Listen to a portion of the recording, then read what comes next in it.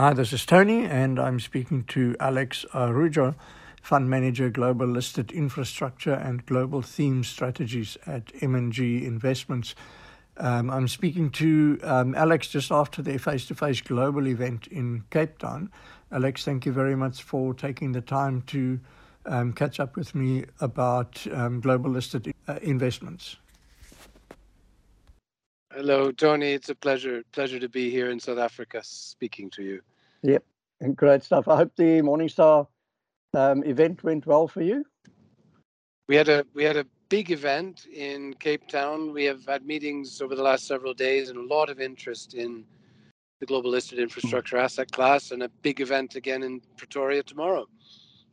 Brilliant. Well, enjoy that. I'm sure you'll enjoy the weather in Pretoria. It's normally really good. It doesn't vary much.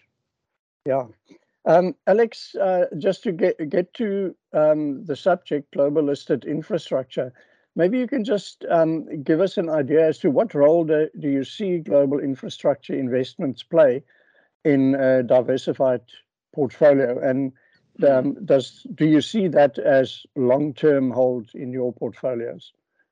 Yeah, well, the asset class is by its nature a long-term investment horizon asset class because of the nature of the underlying assets, the reliability that they provide in terms of generating long-term cash flow streams and income, and for us in particular at M&G, the critical importance of dividend growth and income growth for investors that come from infrastructure assets and businesses. We invest in the listed realm. So in other words, investing in companies and businesses that are listed on global exchanges.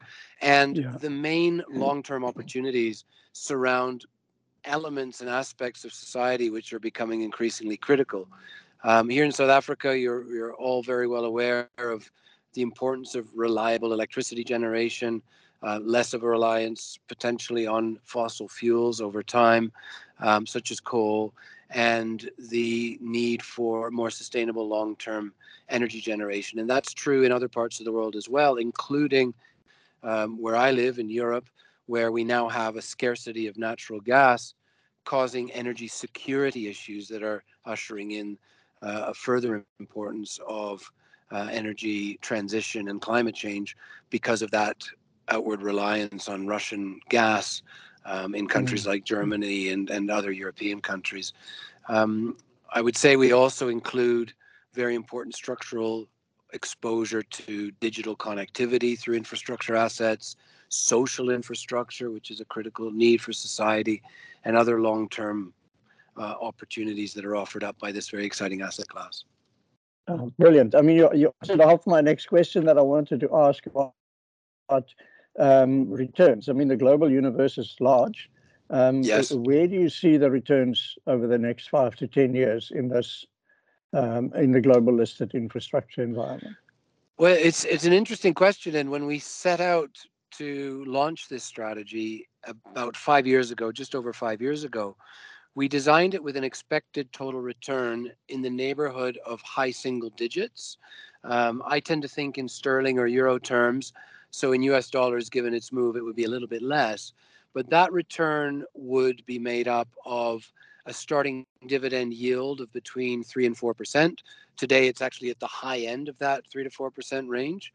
But with dividend growth and income growth to the unit holders of between 5 and 10%, to arrive at a total expected return in the high single digits.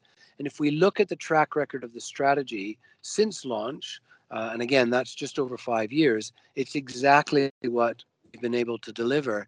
And our modeling and our expectations in the businesses that we're invested in would suggest almost exactly that same return in coming years. Again, remembering that this is a long-term investment horizon strategy.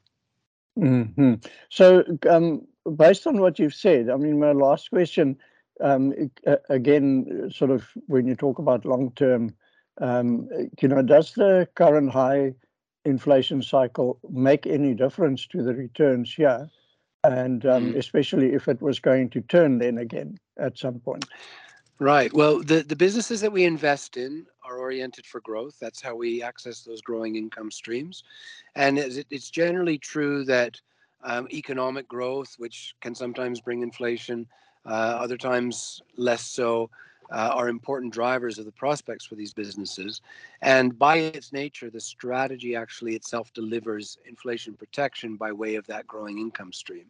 So we've been able to grow the income to the unit holder in the mid to high single digits since we've launched. And so inflation can certainly affect equity values at times, especially when the market is in a bit of a panicky state, as it has been recently.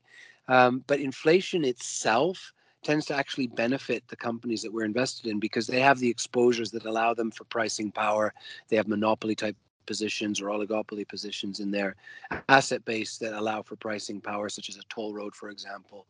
And so the inflationary environment, we tend to be agnostic to. Certainly it can affect valuations, especially if interest rates start to rise protractively. But generally speaking, we tend to be agnostic because we have that long-term structural growth opportunity set at our disposal. Okay, brilliant. Alex, thank you so much. I mean, great insights there. Tony, thank you. Thank you very much. And I hope you enjoy the travels further. Thank you. Very much enjoying your lovely country, and it's been a pleasure speaking with you. Thank you, Tony. Absolutely.